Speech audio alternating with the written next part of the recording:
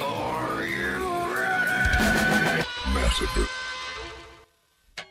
Massacre. Massacre. Massacre. Don't you love it? Yeah.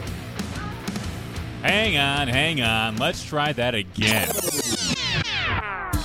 There we go. Hey, in case you missed it, this is Massacre Radio, the hardcore porno Thanksgiving special to be exact. Yup, you guessed it, porno is the theme of the day. And you know, with Thanksgiving coming up and the whole stuffing angle, I just thought it was appropriate for the season. Oh, and by the way, as always, I am your host, Members Only Dave. And today my guest is none other than Steve Cattani from the website evilangel.com. Forget the Bang Bros, forget Captain Stabbin', it's all about evilangel.com today, folks. Also, throughout the show, I'll be playing clips that you, the listeners, sent in on your earliest memories of porno, whether it be from a magazine, a VHS, or a sticky DVD you pulled from your father's collection, or hey, even the internet. You know, there's a rich history there to tap into, and we will get into all that. In fact, let's listen to one right now, coming up right after this brief timeout. Hey, pass the collard greens! This is the Massacre Radio Hardcore Porno Thanksgiving Special. Here at Massacre Radio, you're not going to hear any of that mundane crosstalk from 20 and 30-somethings you don't even know who couldn't care any less about you, the listener. Because, you see, that's where we're different. We actually put the listener first, with our data research team working tirelessly day and night, all to unearth topics and find guests that you, the listener, actually care about. You see, we're not a podcast, we're a lifestyle, and the difference will become clear once you turn us on. Massacre Radio, the industry leader in broadcast excellence. Welcome. Massacre Radio. Back here on Massacre Radio, and I'm going to play this here clip sent in by a listener named Joe. He's actually a local comedian here in Cleveland, a very funny guy. And here is the clip he sent in on his earliest memory of pornography. Joe, what say you? Hey, so I did some thinking. One of my earliest memories of pornography is I was in grade school. I think I was in like 7th grade, and I had a buddy who, like, not even a buddy, like a kid that lives in your neighborhood who had like an adult DVD, because it was still like the internet was big, but not like, you know, what it is now. So he had a DVD, I think it was his dad's, and he found it, and he brought it to our friend's house, and he put it on the TV in the basement. And I grew up like very Catholic, so I saw it and I was like, this is wrong. I know it's bad. I was like still very Catholic, and I was like, I'm going straight to hell. And they had another TV in their basement. So me and like 2 other kids put on the South Park movie, and we're like, we're not watching it. And yeah, that was my first, I think, memory or time I've seen it. Pretty nuts. You know, I have a similar experience with Joe, but with a magazine. You know, the first time I ever saw Jugs was on the bus in 4th grade. Yes, 1998, Mark Eshin brought in a magazine he swiped from his dad, and we were on the bus sitting directly behind the driver, and on the way home, he whipped it out. The magazine, that is. And I'll never forget the random page he opened up to first. It had a chick with giant jugs, and she was topless, you know, but she was also wearing suspenders and a giant cowboy hat for some reason. And Mark and I just laughed and laughed and laughed. We just thought it was the funniest thing for some reason, you know, all those huge jugs and giant wieners, you know, or whatever. He kept flipping, we saw more, and yeah, I was in 4th grade. Thank you, Mark. Anyway, I think it's about time we welcome in our guest, Steve Cattani. He does tech and promotional writing for the adult website, evilangel.com. Steve, welcome to the program. How are we doing today? Good, Dave. Thank you so much for your time. So I guess the biggest question I have is, what is it like to work for a hardcore adult website? Just kind of walk the listeners through a typical day for you at the offices of evilangel.com, Steve. I'd imagine it's pretty exciting to a degree, you know? So post-pandemic, the office environment here pretty much consists of a skeleton crew of warehouse workers and an in-house editor and occasional department managers that come and go throughout the day. I'm kind of pretty much on an island by myself to look at the material that comes in. My typical day consists of working with my manager and a colleague of mine. She and I, we look at 90 to 100% actually of the material that comes in from our directors, and it's put through a QC process that has a few layers to it, and then it's for the web. I also do some. It's not really creative writing, but it's promotional marketing writing separately for the companies well, scene descriptions, things of that nature. Steve, I'm guessing it's just a marketing term, but since I have you on the phone, I gotta ask you, what's the difference between anal porn and hardcore anal porn? Is it like situations and scenarios type thing? What's the deal with that? First time the question's ever been asked. I can only guess, and I would think that maybe hardcore anal might conjure up the images of multiple dicks going up a girl's ass at the same time, whereas just anal is your generic, single dick in girl asshole action. That's just a semi-educated guess. I really don't know. Again, I know that was probably a silly question, but I was just more or less interested in the nuance of anal pornography and how it's framed, you know? Well, Evil Angel, just to extrapolate on it, Evil Angel is one of the harder companies, always has been one of the harder companies. So if you put a little heat on it and say hardcore anal, it implies it's the Evil Angel brand, meaning more scenes with possible double anal or double penetration. I can only guess. Absolutely. And when I visit the website, as I pulled it up just now, I see a giant banner at the top advertising for a film called Breakfast at Sheena's, where it appears she has both milk and cereal in her posterior. And I'm only assuming later on in the film that serves as a vehicle for consumption. So I guess stemming off that little note there, Steve, just talk about some of the more extreme and hardcore type stuff that's been on the website over the years. Oh, well, just before I address that, that's Sheena Shaw. She is absolutely, positively the greatest performer of the current generation, and maybe, I dare say, of all time. She is unbelievably sexy. She's got she has a perfect body. She's completely fearless, and she does extreme anal scenes. So there's my brief appreciation of Sheena Shaw. She is the Willie Mays of this business. I mean, nobody can touch her. As far as things I've seen over the years, some of the outrageous anal content has come down a little bit for a variety of reasons. We had one director on our roster who no longer directs for us, who was really pushing the envelope, as you might say, I would say 10, 12 years ago for a number of years. And he did some really extreme stuff with speculums, the expansion of the female anus, milk and cereal being eaten out of the anus, toys, lots of extreme toys, really crazy girl anal rimming. Girls are practically sticking their head up other girls' asses. Wow. Just really, really crazy stuff. I mean, the late John Leslie used to direct for us. And, he was an actor back in the 70s, and then he gradually moved into directing in the 90s. Really cool guy. But I remember there was even that, even amongst pornographers, there was kind of like this general, oh, what the fuck is this? And I remember being on the phone with him on a couple of occasions, and he would ask me about that director, and he's like, I don't get it. What is with these? It's just a bunch of crazy acrobatics. Well, he wasn't wrong, but that director was incredibly successful for us, and the lines that he put out for us were incredibly lucrative. But it was eyebrow raising, and that stuff hasn't gone extinct with his departure. We've had other directors that have continued to push the envelope, as you might say, but nobody quite as prolific and as outrageous as that one guy. Steve Cattani is my guest. He's with the hardcore site evilangel.com. Steve, as of today in 2023, what would you say is the most viewed or most profitable category on the website? Any idea? God, Dave, I really couldn't tell you with any degree of accuracy. I don't really know those metrics. Mm-hmm. I just go by, you see trends come and go. As far as the web goes, that's handled by a third party. So they work with our brass here, and that's something that's bandied about. But I off the top of my head, I wouldn't be able to faithfully answer that. I just don't know. Okay, now, Steve, true or false, Evil Angel invented the POV porn as well as what would come to be known as gonzo porn? It's mostly true. John Staliano is, well, in addition to being pretty much the last mogul left, is the owner of this company, one of the founders of this company, and he may not have been the exact originator of the gonzo approach to modern pornography, but he perfected it, and he blended it into a variety of subgenres that artistic approaches that some of the directors use to this day. But in the late 80s, early 90s, he broke a lot of new ground, and he perfected gonzo porn. Let's put it that way. He perfected it.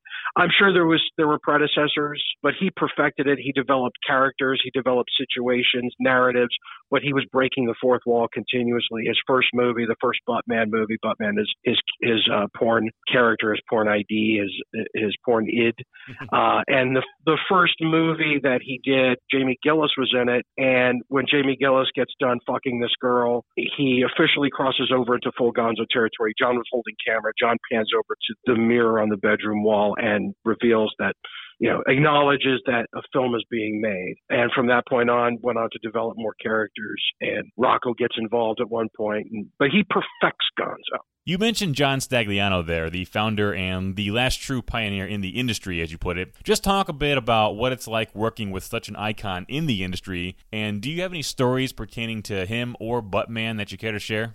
The Buttman stuff, he's kept the moniker, and he still occasionally will direct something. He doesn't really take it too far in terms of compared to how he did back in the early 90s when entire narratives, stories were built around him being that character. But he still directs under that moniker. Being around him is great. I really like being around him because he's still very much, this is his baby. This is his muscle car on the weekend that he likes to tend to, that he likes to check to make sure all the gears are greased properly, if you will, and the tires are in good shape. I mean, he's very, very hands-on. We see him like 4 or 5 times a month. I always get a good vibe with him whenever I mention somebody from the past, but he's still very much engaged. He still really, really cares about the company, cares about the product. That's a great thing. And, of course, I've worked for him for a long time, so I suppose it hasn't always been hearts and flowers. But no, if you're working for somebody in this business, I think he's the guy to be working for. Steve, just real quick, since we're on the topic of porn icons, I don't know how much of a relationship you had with him, or if you even care to comment, but the industry lost Max Hardcore this past year. I guess just talk about the legacy of Max Hardcore and maybe what he and his work meant to the industry. Very little. Never met him. Saw him. He was here one time years ago when he was going through his legal troubles. When he was facing jail time, he was looking. I don't know specifically the reason he was here. I believe it was something surrounding his the legal trouble he was in and the jail time he was facing for obscenity charges. Not a fan of his stuff. Don't really care for him. Don't really like him. Don't know too much about him. But his porn aesthetic was very much not to my taste. Okay, so it says here on my sheet that you were a regular at places like the New Beverly Cinema. What's the importance of LA having a place like that still around, screening classics and the like in 35 millimeter? Oh, it can't be overstated. I mean, Tarantino is the lifeblood for any cinephile here in town. I mean, the fact that, of course there's other places, there's museums, there's art houses all across town. We're lucky to live in this town, but the New Beverly is such a gem. And I started going in the early 90s when it was owned by the Torgan family. I was gone for a few years. I was out of state for about 6 or 7 years. Then I came back and I immediately picked up where I left off. And the Sherman Torgan passed away in 2007. His son was minding the store for a while. Then Quentin came in and took over complete control of the theater and made a lot of positive changes and has really kept the lights on. And now this isn't anything new to anybody that's been going to the Bev for any time now, but he's really revitalized in a dramatic way the scene. So you see younger and younger people going to see like film noirs and Italian crime films and exploitation films. It's really great. I mean, the New Beverly is such a gem. And the great thing about being in LA is we've got 15, 20 places like that we can check out. Although the New Beverly is definitely carved out a scene all its own. It's something really special. You mentioned Quentin Tarantino. I mean, have you ever run into him up there or around town? Well, when you say run into him, I've seen him around town. I don't know him, of course. I have actually had and have friends that know him very well, but I don't know him. I mean, I'd love to meet him, but no clue as to how or why that would happen. I've seen him around town countless times. I've sat near him, next to him. I don't believe I've ever spoken to him. I've been in Eddie Brandt's Saturday Matinee, which was a great video store that he now owns the warehouse of. I've been in Eddie Brandt's where he was the only other customer on a couple of occasions. But I'm a super fan of Quentin's, and I really, as a fan of non-pornographic movies, I really appreciate what he's done and look forward to the other theater that he's taking control of, the Vista. And on that note, we're going to take a brief time out and come back with more from our guest, Steve Cattani, after this. Inside of you, There are two wolves, and they're both listening to Massacre Radio. Only on WKMA, Cleveland, NHD2 station.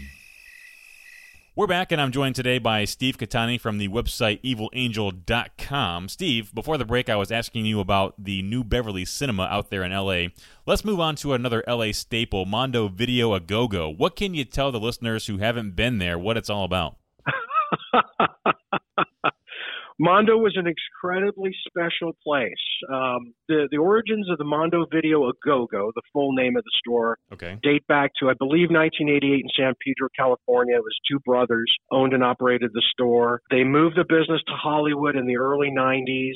I don't know about this place until I moved back to LA in 2000. And when I moved back, I heard the name mentioned once or twice, and it turned out that I lived only like a couple of quick blocks away. So I'd go in there because at that time, it was early 2000, a lot of the great cult exploitation movies, oddities, underground films, crazy things, they were just starting to tip over into becoming available on DVD. You know, something weird was cranking them out on DVD and Image, etc. But it was still about another 5 or 10 years until absolutely everything was available everywhere all the time or near it. So they were kind of a one-stop shop for exploitation films, drive-in films, horror films, loads of porn. Mm-hmm. The surprise benefits of being a regular at that store was the scene that it was. And it was just, you know, I developed a lot of great friendships there. I met a lot of cool people. Every now and then you'd see a celebrity of some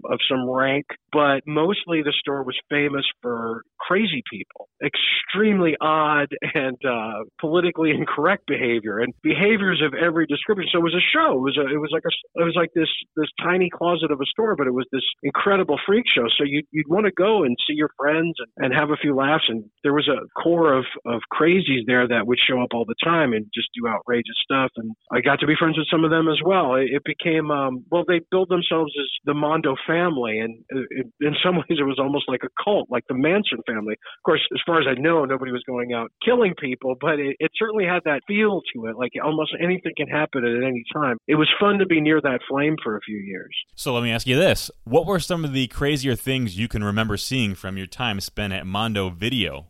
I mean, we could talk endlessly about all the different characters and the crazy skill set that they brought, but to be brief about it, if you could distill everything Mondo was about into one performer, the top performer there was this guy named Billy, who was this charming little Jewish guy from New York who was very open verbally about his sexual peccadillos and his sexual preferences. And he was very funny, very intelligent guy, well-read, educated, but extremely perverted. And he liked to announce, and almost in a predatory way, he's a young gay man, or I should say, he liked to verbalize his homosexual desires, and if anybody brought into question just how serious he was, he had the pictures to prove it. He had some video to back up some of his sexual depravity, and I'll just say this, it crossed over into scat, extreme scat play. Yeah. So he would show this to people at the store. Basically, it wasn't a place where families would go and rent stuff like the latest Ernest movie or Homeward Bound, huh? I think the only family was the Mondo family themselves. You know, everybody was welcome as long as there was some kind of degenerate behavior going on or some weird sexual peccadillo or some, you know, the punk scene thrived there. You've been in the business for a while now. What keeps you going? What keeps you excited and constantly seeking that hint of zest, so to speak, as it pertains to your field of work, Steve? Wow, that's a tough one. Exciting isn't a word that I would use. You know, the things that are fascinating, and it's not necessarily just the obvious, the things that are fascinating remain fascinating. The challenges remain the challenges. It's really hard to put into words. They're just, you're waiting for the next big thing, and of course AI is on everyone's mind. So what is that iceberg that's ahead? I'm thinking more about the existential threat of AI, the way everyone is. So what is that iceberg that we might be hitting, and at least we know it's coming. What is that? What does that look like? How do we interact with it? Is there a way for technologies to coexist so that, I've still got a job? I don't know. I have no idea. I mean, I like what I like. I mean, it's, but there's a lot of things about the business I could do without. Steve, we thank you for your time today on Massacre Radio. I would ask you for a social media account, but you told me before the interview that you're off the grid. But the website is evilangel.com, so go check that out. And they even have apparel on there, too. Absolutely. We've got some really cool EA stuff. Get some shirts, some hoodies. There's some nice tank tops for the girls. Yeah, some of those spaghetti strap numbers would make a great stocking stuffer. The holidays are coming up. I was even on the website earlier looking at stuff for my girlfriend, and I may have to make a purchase. Well, I'll send you one. Let's not get carried away, okay? But my girlfriend is a medium. Just putting that out there, okay? All right. I can manage that. Steve Cattani, thank you so much. Have a good one. Oh, likewise. Thank you, Dave. You're listening to the Massacre Radio Hardcore Porno Thanksgiving Special.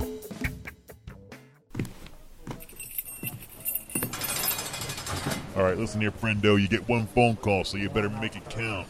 I don't know any numbers off the top of my head. I haven't the slightest clue as to who to call. Look, figure something out or don't. I don't care. You've got a minute, okay? Okay. Let's see. What was that number I'm trying to remember? Was it...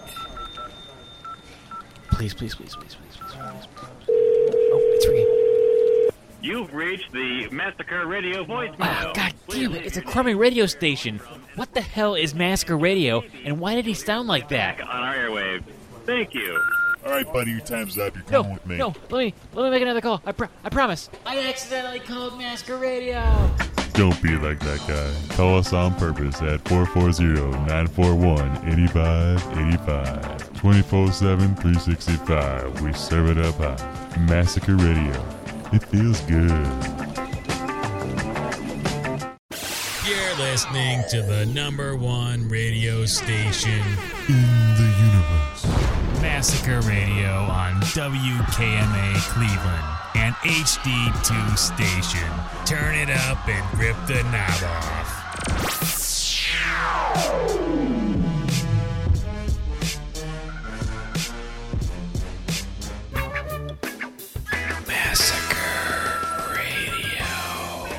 This next clip was sent in by my good friend Will Burge, and he was nice enough to pass along his earliest memory of porno on the internet. Let's have a listen. So I was on the internet early. I mean, early dial-up days. I'm talking AOL free 60 hours before they started giving triple digits. And my first memory of pornography on the internet was actually jarring because before that, all I had seen was scrambled titties, and those were from the cable box. I remember the site vividly. I don't remember the name of it, but I remember it had pictures of naked women, and they were like almost GIF form. So they would move a little bit, but it was like a grainy loop. And I was like, I need more of this. And then I had a friend who introduced me to, I can't remember what it was called, but it was the precursor to LimeWire, where you could download different things on the internet, and that was where the porn gold mine was. The only problem was, out of every 3 were actually a virus or some kind of weird video or picture that I still am uncomfortable thinking about to this day. So back in the day, you had to work for your pornography. You had to find the person who had it online through LimeWire. You had to click on the link. You had to wait a couple hours and then cross your fingers, hope and pray that it was actually what you wanted. Most of the time it wasn't. These days, these kids have no idea how easy they have it.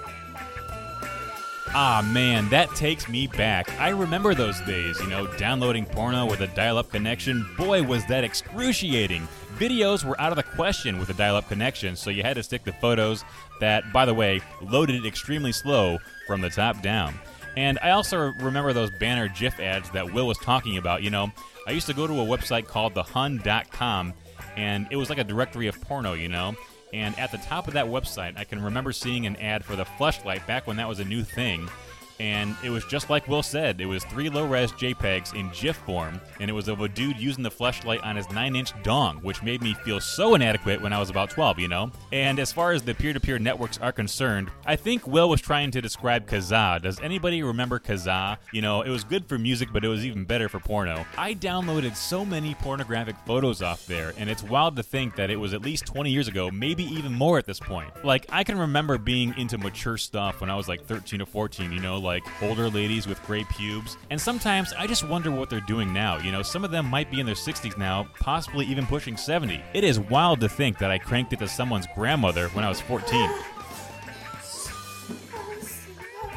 Special thanks to everyone who joined me on today's show, from Steve Cattani to Will Burge, Joe Briggs, and thank you for listening to Massacre Radio, which I forgot to mention was the 21st episode, by the way. But alas, we set our sights on episode 22. As always, I've been your host, Members Only Dave, and I'll talk at you next week.